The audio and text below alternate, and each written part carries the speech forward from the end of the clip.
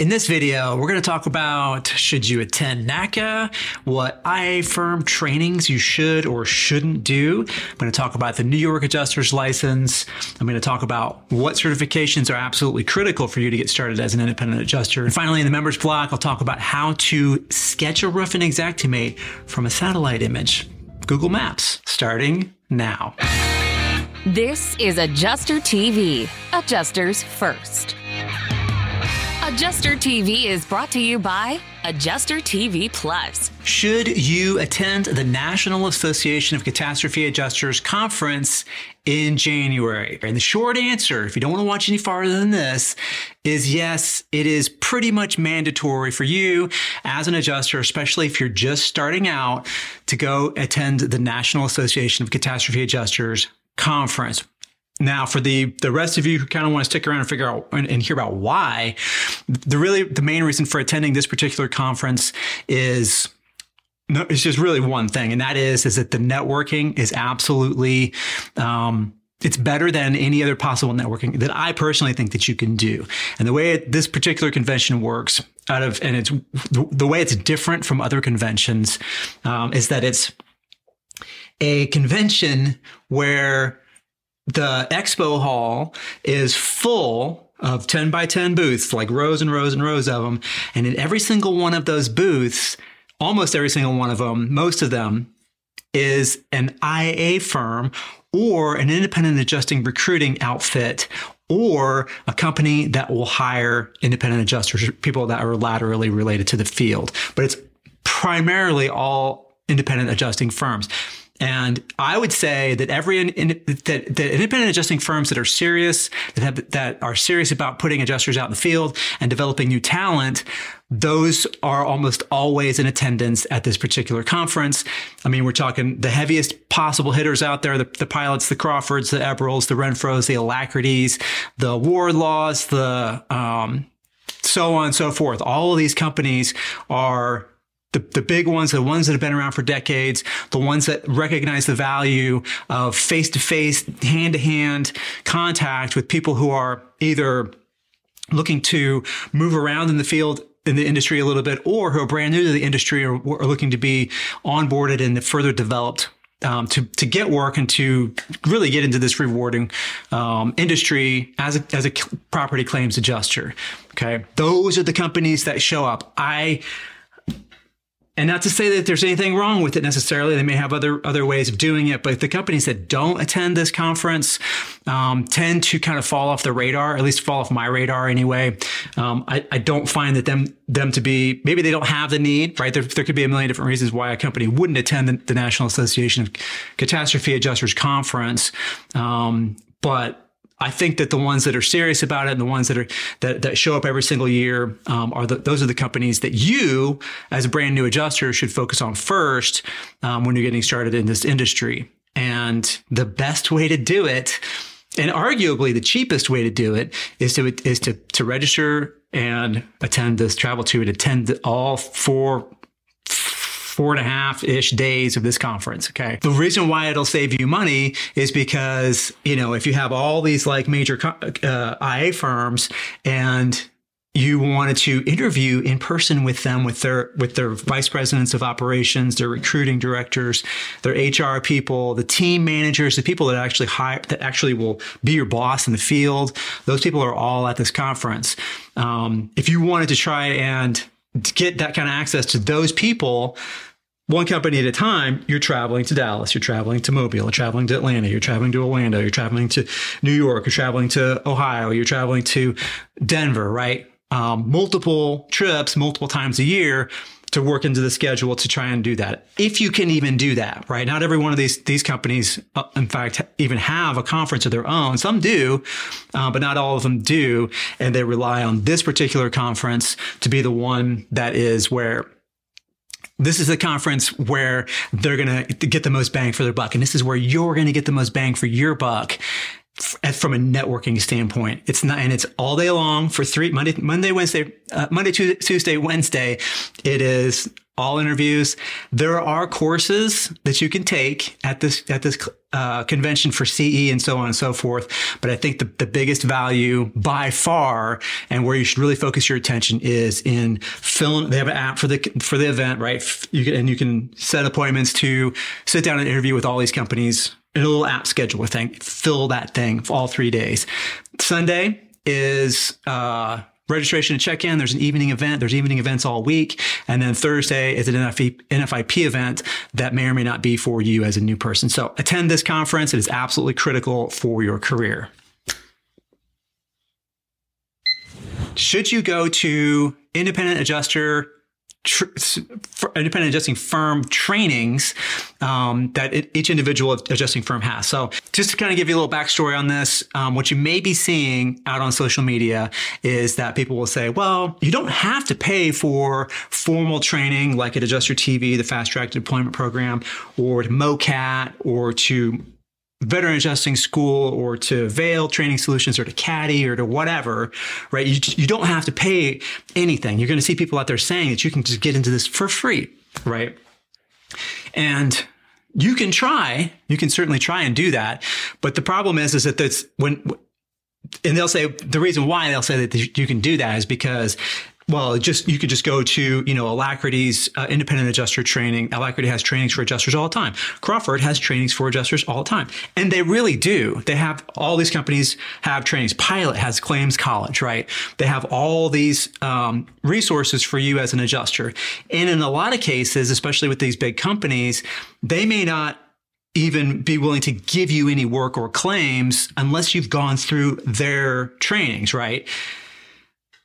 I want to caution you, and I'm in no way am I trying to say here that the IA firm trainings at any IA firm are not good or that they're incomplete in some way. But really the overall point of those particular trainings is to sort of indoctrinate you into the pilot way of doing things. And it may be combined with a carrier certification, right? Like Allstate or State Farm. And the same thing goes with Crawford and so on and so forth. These are the qualities that we embody here at our IA firm, and we want to make sure that you understand those so that when you out in the field, that you're representing us as an IA firm to a very, very high standard, right? That's a lot of what those trainings are about, is that absolutely they're going to teach you adjuster skills, you're going to learn some Xactimate, so on and so forth, right?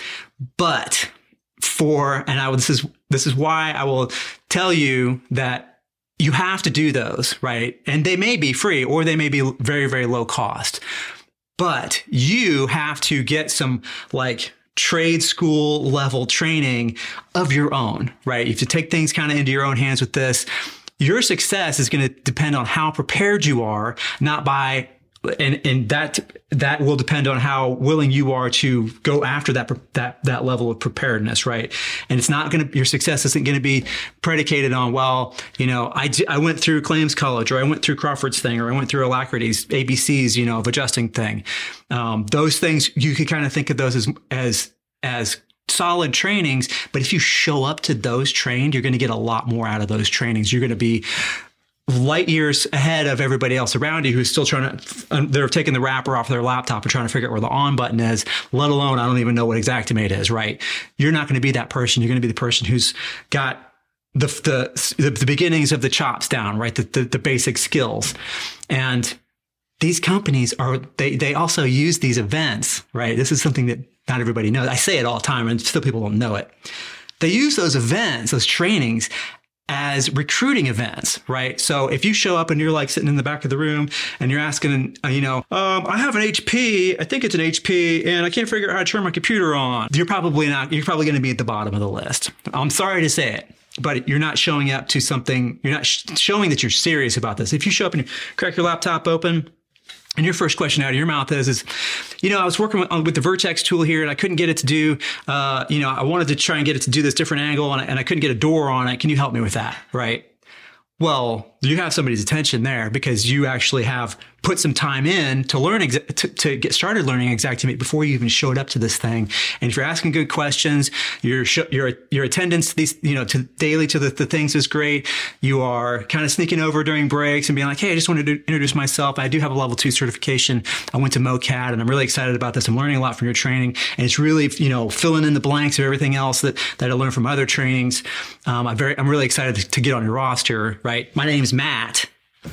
Then goes back and sit down, when the class resumes, they're going to remember you. So I would say attend these conference or these, all of them, to any company that you want to work for, go hobnob, but show up prepared for sure.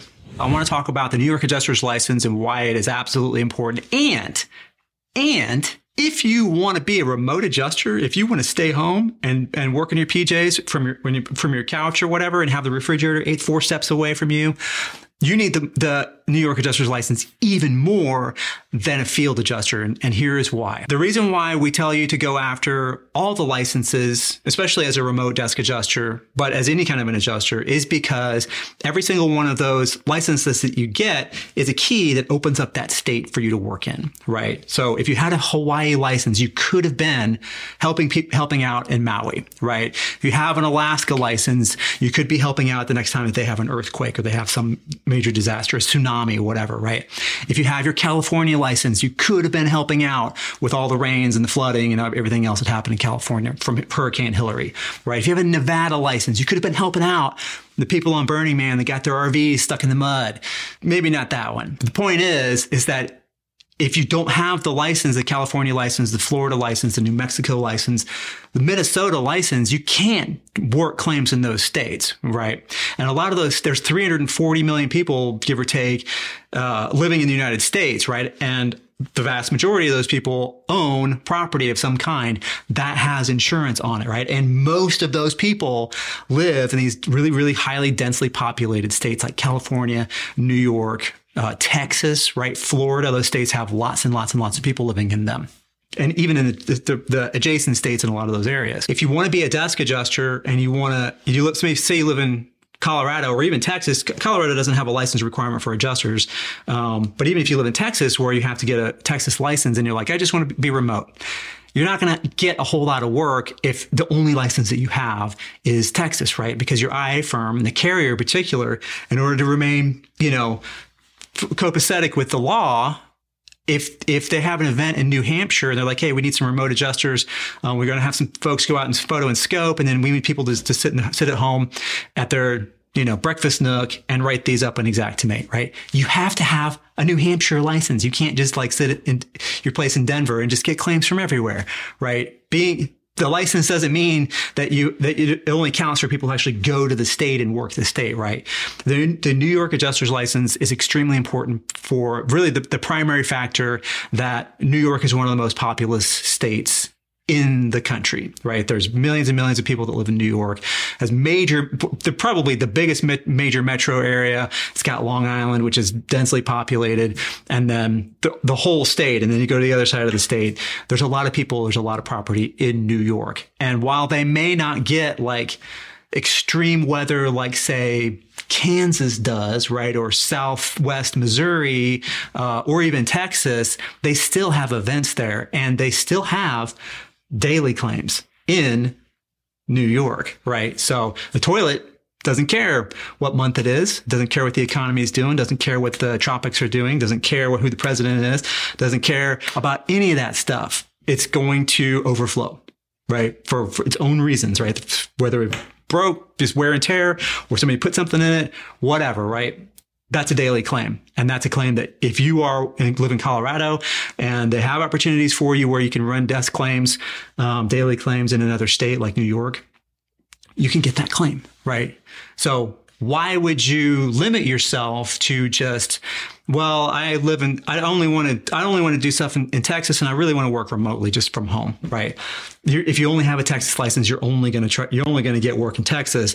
And because Texas probably has more adjusters per capita. No, I know it's not probably. Texas has more adjusters per capita than any other state, independent adjusters, right? So you've got a lot of competition.